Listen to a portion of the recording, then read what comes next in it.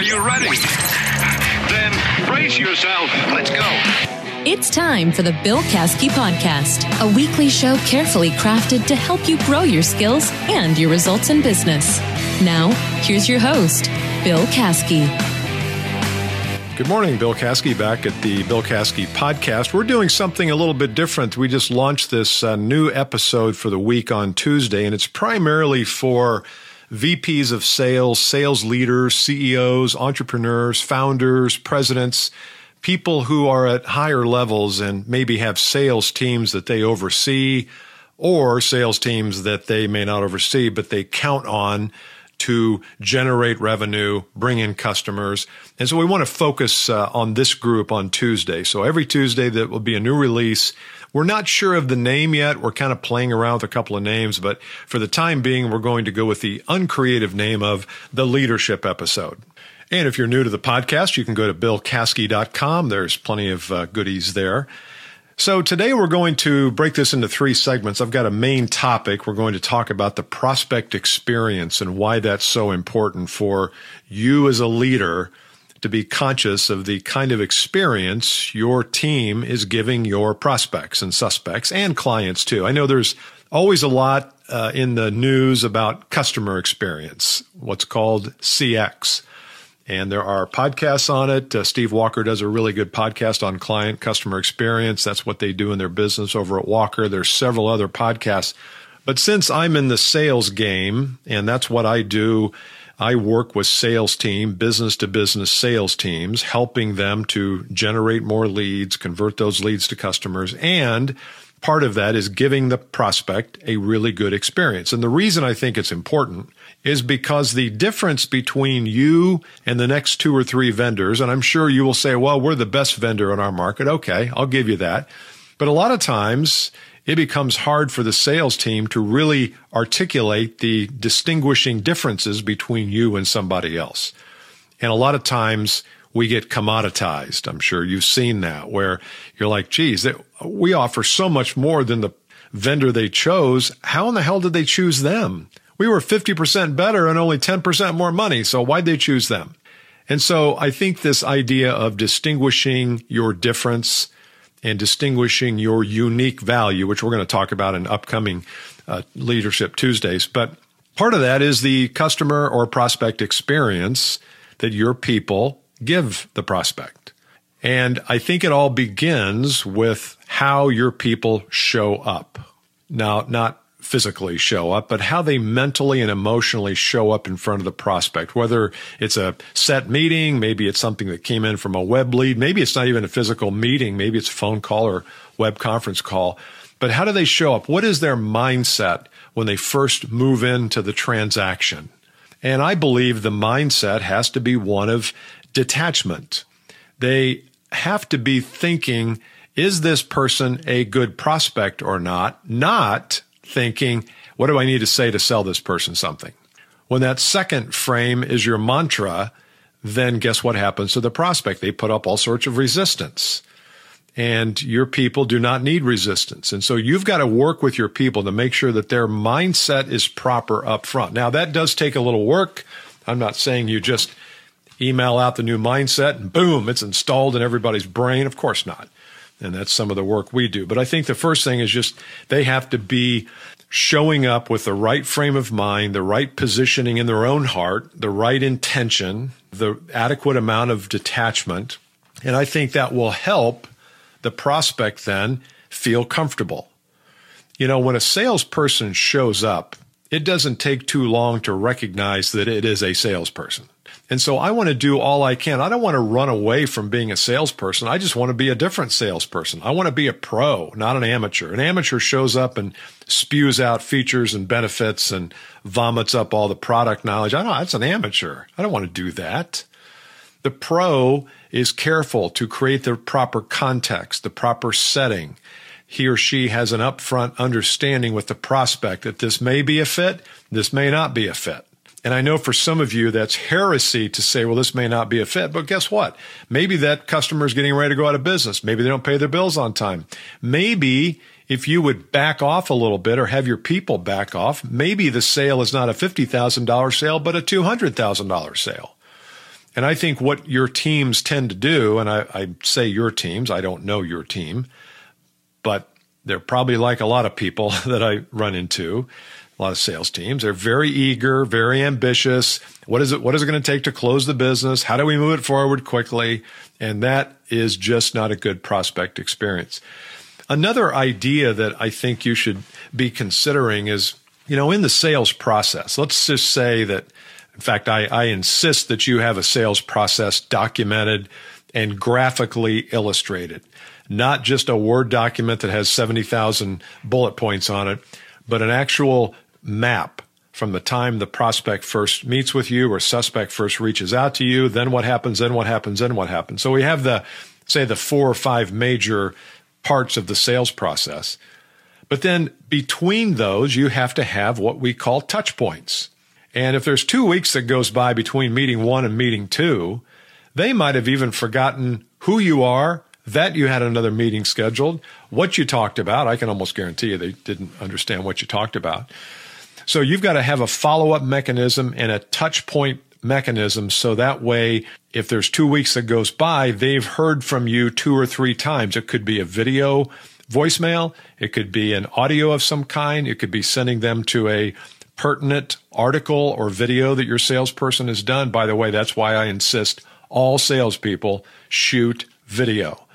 Be comfortable in front of the camera. That's digital technology. We're going to talk about that in another episode too. I see it on my list here, so I don't want to get too deep into it. But you've got to look at your sales process and say, where are the touch points along the way in between the actual meetings? And if you do that properly, and it doesn't come across as needy or attached or desperate, which it sometimes does. I've seen emails from people. They send them to me. Some of my clients send them, and they say, hey, I'm getting ready to send this out. This doesn't sound too needy, does it? And I read it. I'm like, oh, my God, are you serious? You were thinking about sending this? So you, as the leader, have to monitor that. You've got to coach them up on that. And so the process part, I think, is important. You got to have it. You got to have it documented. You got to have it visually declared. And there's got to be touch points somewhere in there to make sure that not a lot of time goes by without them hearing from your people. So the assignment for you, if you're a president of a company and you have a sales manager or leader that runs a sales team, bring them into your office and say, look, are we doing these things? Are we paying attention here?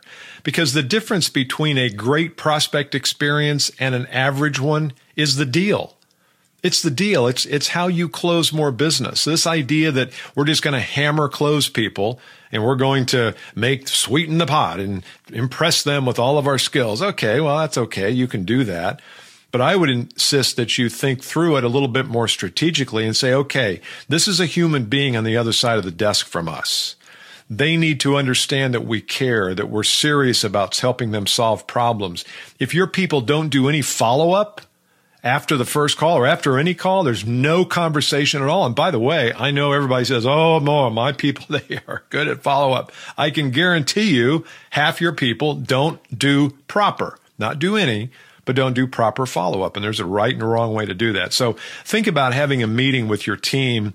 If you're the owner, if you're the CEO, sales leader, have a meeting with your team and talk about these things. Talk about what would make our prospect experience even better. I guarantee you'll come up with 5 to 7 to 10 things that really make you stand out. Our quote for the day comes from Shunryu Suzuki. I presume he's Japanese. He or she, I don't know. Shunryu, I don't know. Here he says, leave your front door and your back door open. Allow your thoughts to come and go. Just don't serve them tea. What the hell does that mean, you ask me? I don't know. Let's get Shunryu Suzuki on the phone, see what the hell he's talking about. No, I know a little bit about this quote and have studied a little bit of this idea of some of our auto response mechanisms and some of our subconscious. And what happens in your sales team a lot is your team will be burdened. People in general, not just your team, but people in general are burdened by our intellect. We're burdened by our minds. If we remember something that happened to us 5 years ago and we get ready to do something that triggers that memory, then we will automatically have some kind of a reflex response. Like prospect says, you know what, your price is too high, Bill. It's just too high. We don't have the budget. Well, that will trigger something. And unfortunately, it usually doesn't trigger the right thing. So Suzuki's point here is just allow those thoughts to come in and leave, but don't attach to the thoughts. Don't start saying, well, I remember the last time this happened, boss, and we did this and we did that, and this is what happened, so I think we need to do it again. No, every deal is different. Every human being is different. So just be careful about attaching to thoughts. And we talk in all of our podcasts about detachment, and I think this takes it to a whole new level. Just detach from what you're thinking, whether it's past thinking, memories that come in and inhabit you, or whether it's future thinking. Man, if I do this, I'll get this deal and I'll be the hero and my spouse will love me and my kids will love me. They probably won't love you anymore. They probably love you now to some extent. They might love you more for an hour after they hear that you got a big deal and it makes your year. But I just don't want to be in the past or in the future. And that's where a lot of those thoughts are. Past thoughts, memories, future thoughts, imaginations. I want to be in the present and allow your thoughts to come and go in the present.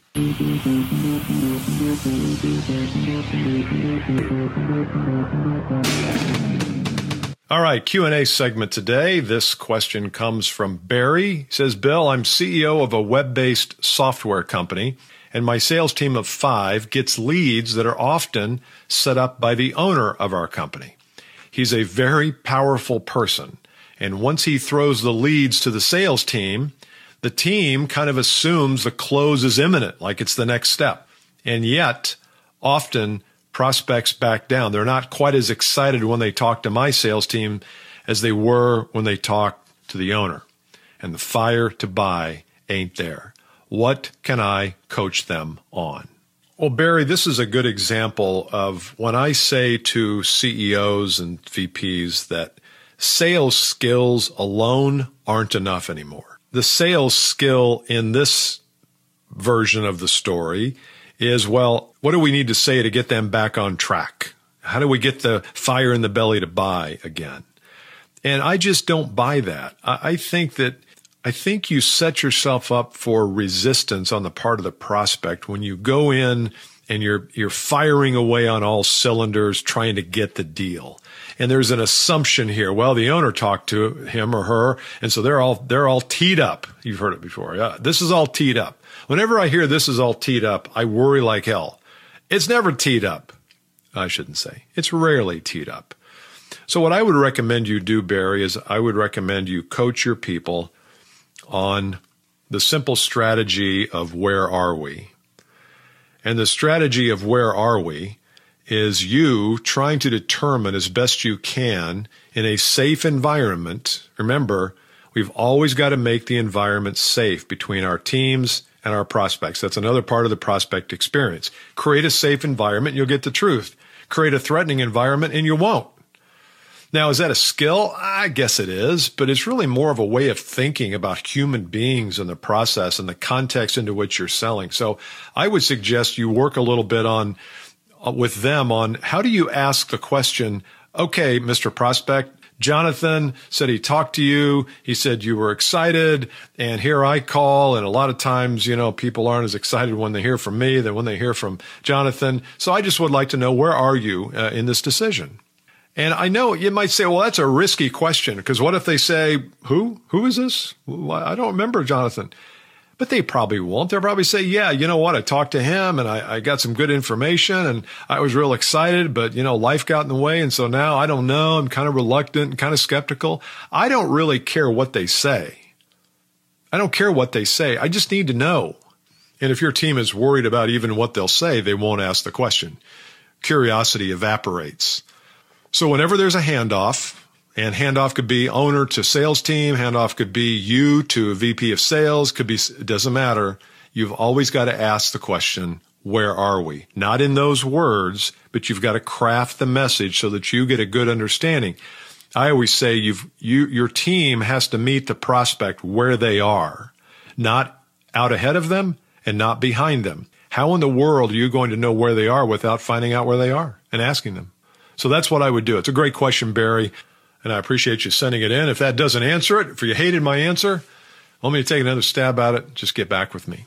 If you think of a question that you'd like me to take a stab at, then just send it to me at bill@billcaskey.com. You can either send an audio question, which I love, or just a text or email question, bill@billcaskey.com. We'll make sure we get it on an upcoming episode of our Leader series.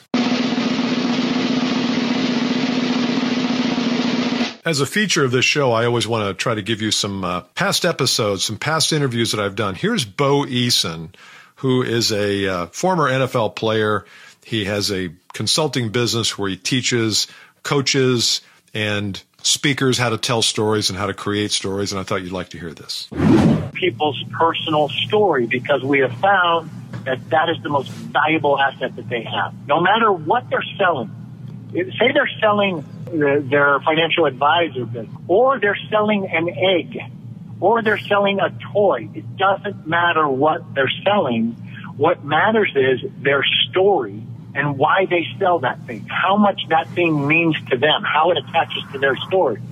Once audiences feel that, they get instant intimacy, they get instant trust, and you're more likely to do business in those cases. So that's how it's really evolved. When most people get up to do a presentation, and I'm talking, now I make no distinction, just so everybody knows, I make no distinction between talking to one person or talking to 2,500 people. It is all co-creation of a story. You are co-creating it with the person that's in front of you. So when I'm talking to groups that are in a football stadium and there's 30,000 people in there, I talk to one person at a time. I don't try to talk to 30,000 people. It's impossible. So first thing you have to do is you have to connect with the person. And the best way to connect with that human being in front of you is by sharing yourself. Sharing yourself. So if somebody asks me, like last week I'm coming home on the airplane from New York, guy sitting next to me goes, "Hey, what do you do?" I never tell them what I do. Because if I say, "Hey, I'm a financial advisor," or "Hey, I'm a speaker," they go, "Oh, that's cool." But I train people to get into their first true sentence, meaning a sentence that encapsulates who they are. So this is what I say to people. When somebody says, "Bo, what do you do?" or I meet somebody in Starbucks or wherever, I say, when I was 9, I had a dream, so I made a plan. And the plan was drawn up with crayon, and it was a 20-year plan. And that's all I say. And now, that other person what's the first thing out of their mouth? They got to go deeper. So now, that person is co-creating my story with me. That's what you want. I hope you enjoyed the show today. We'll be back next Tuesday for another leadership episode. If you have any interest in chatting with me about me working with your team, I'm happy to do it. Just send me an email to bill@billcaskey.com. I'll get back with you with my calendar, and we can schedule a phone call, and I might even ask you to fill out a quick assessment that will help give me some kind of direction as to what you want. But happy to do that, no obligation. Love to chat a little bit about how I might be able to help you grow your business by growing your sales team. See you next time. Bye.